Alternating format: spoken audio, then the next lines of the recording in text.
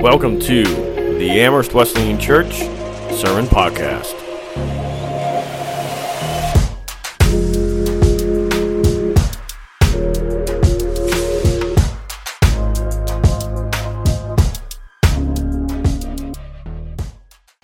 The last 2 weeks we've been learning from the life of Peter, and today is going to be the last of that series. And we're going to get to John 21, but I would like to go back to Luke's Gospel. So turn with me to Luke chapter 22, and we're going to start reading at verse 54. Give you a second to get there, and keep your finger in John 21, because we're going to go right from this into John. Okay? And this is what it says. Then seizing him, they led him away and took him into the house of the high priest. Peter followed at a distance. But when they had kindled a fire in the middle of the courtyard and sat down together, Peter sat down with them. A servant girl saw him seated in the firelight. There she looked closely at him and said, "This man was with him." But he denied it. "Woman, I don't know him," he said. A little later, someone else saw him and said, "You also are one of them." "Man, I am not," Peter replied.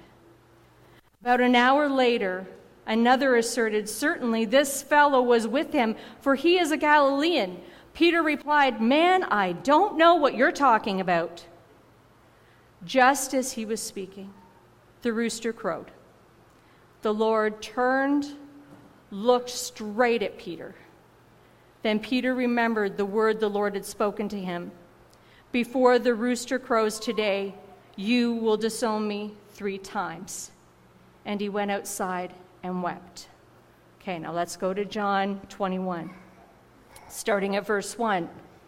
Afterward, Jesus appeared again to his disciples by the Sea of Tiberias. It happens this way.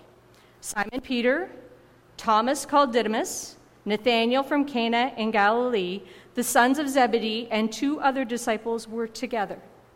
"I'm going out to fish," Simon Peter told them, and they said, "We'll go with you." So they went out and got into the boat, but that night they caught nothing. Early in the morning, Jesus stood on the shore, but the disciples did not realize that it was Jesus. He called out to them, "Friends, haven't you any fish?" "No," they answered. He said, "Throw your net on the right side of the boat, and you'll find some." When they did, they were unable to haul the net in because of the large number of fish. Then the disciple whom Jesus loved, John, said to Peter, "It is the Lord." As soon as Simon Peter heard him say, "It is the Lord," he wrapped his outer garment around him, for he had taken it off, and jumped into the water. The other disciples followed in the boat, towing the net full of fish, for they were not far from shore, about 100 yards. When they landed, they saw a fire of burning coals there with fish on it and some bread.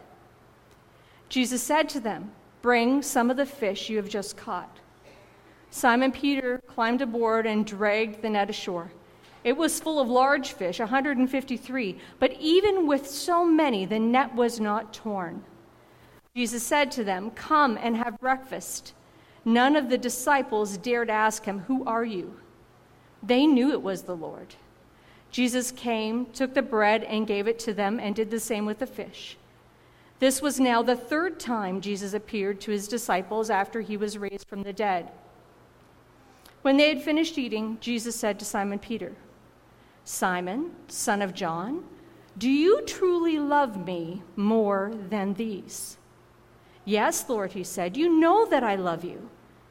Jesus said, "Feed my lambs." Again Jesus said, "Simon, son of John, do you truly love me?" He answered, "Yes, Lord, you know that I love you." Jesus said, "Take care of my sheep." The 3rd time he said to him, "Simon, son of John, do you love me?"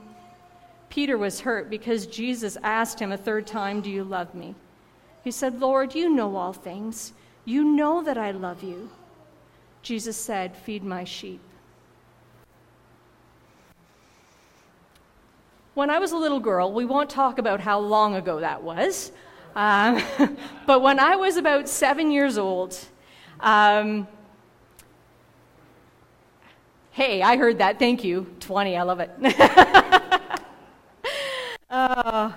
My parents gave my sister and I permission to go up the road to visit our neighbors. And our neighbors had their grandchildren there. And this was a big deal because there weren't really a lot of kids around where we were.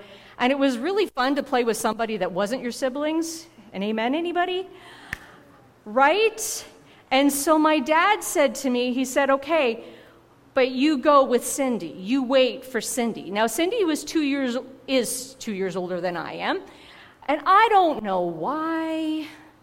I don't know whether it was because I was so excited that I wanted to play with the kids. I don't know if it's just I got tired of waiting or whether I was tired of being watched over by an older sibling. I don't know why, but I disobeyed. And I went on ahead. And it was about a 10-minute walk, and at some point I crossed the road because their house was on the other side of the road. And I'm walking along, and I hear my sister behind me going, Cheryl, Cheryl, and I'm like, come on, just come on. She's saying, wait, and I'm like, come on. And I keep going. Well, about halfway, there's a blind crest. And it's at that blind crest that my sister decides to cross the road. Yeah. I heard the squeal of tires, and I turned around, and the car just missed her. And at first I thought, well, that's not my fault. She's got eyes in her head. She should have looked both ways. But then I realized it was my fault. It was my fault because I didn't wait. And she was so focused on being with me and obeying Dad that she didn't look. It was my fault. That was a pretty heavy load for a 7-year-old to handle. And I was disciplined, and rightfully so. And I remember thinking, I messed up really big this time. I'm never going to be Daddy's little girl again. And in that moment, I quit. I stopped. Have you been there? Have you messed up so badly that you can't look someone else in the eye? I couldn't look my dad in the eye for a little while. Have you been there? Maybe you said to someone you were going to do something and you didn't follow through. Or maybe you lied to someone.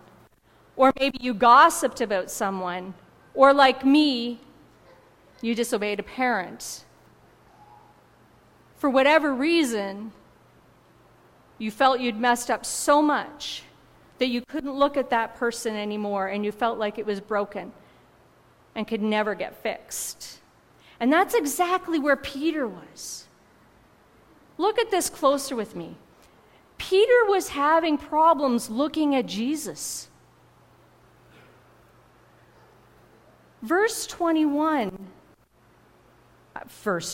Chapter 21, verse 3 says,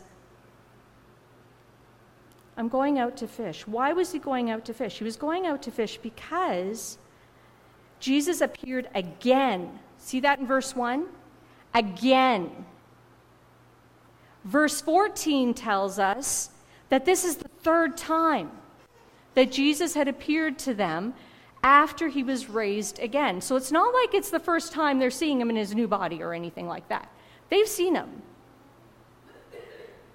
And Peter's in the boat, and Jesus calls out, and Peter doesn't recognize him. Does he? It's John that recognizes him. Peter was unable to look Jesus in the eye. He couldn't recognize him anymore. Peter had given up because he had messed up so big. He had quit looking at Jesus. But I love how Jesus fixes this. What is the first thing that happens? He does the same miracle that he did when he calls Peter, right? He takes him back to that very first time, and he's like, come on, Peter, remember. Remember what I called you to do. I did it again. I did it then. I'm doing it again. It hasn't changed. I don't care how much you've messed up. He's reminding him of what it is that he's been called to do. Then he says to Peter, after everybody's had something to eat, gives him a little time. And then he says, Peter, do you truly love me more than these? Do you love me more than this boat? Do you love me more than all of this fish and that net, which doesn't have a tear in it, by the way? Do you love me more than that? Do you love me more than all these guys sitting around here? Do you love me more than your identity as a fisherman? And he doesn't stop there, right? He asks him again. But this time, see how it changes? It goes from all of these to just merely Peter, Simon, son of John. Just so you don't miss it, I'm talking to you. Do you really, truly love me? And again, Peter says, yes, I do. You know I do. And he asks him again, why do you think it is that he asked him 3 times? Do you think it was because Jesus' forgiveness was too shallow, too small, that it the first time didn't make it? No. Jesus was persuaded that Peter's call hadn't changed. Jesus was persuaded that it was fixed, but Peter was not persuaded that it was fixed. Peter needed to know deep down that it was good, that it was all done.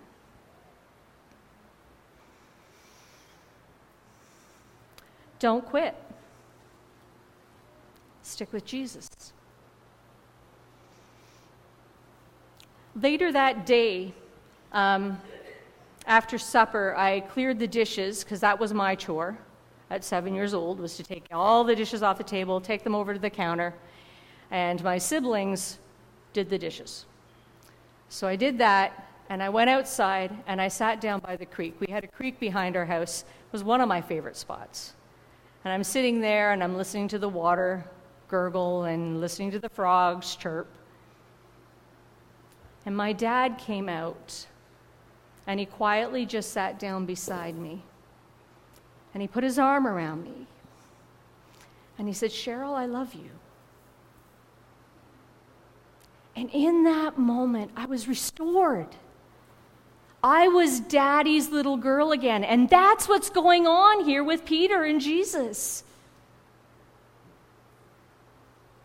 Jesus is saying to Peter, you're still mine. You're still mine. Don't forget it. You're still mine.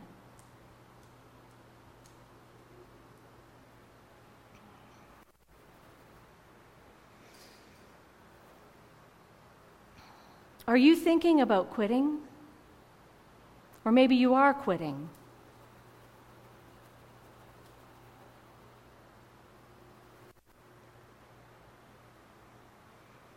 Maybe you're thinking, I've messed up too big this time. Or my life is just too full of mess ups. And there's just no coming back from this.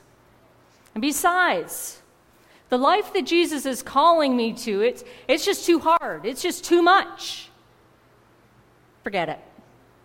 Forget it.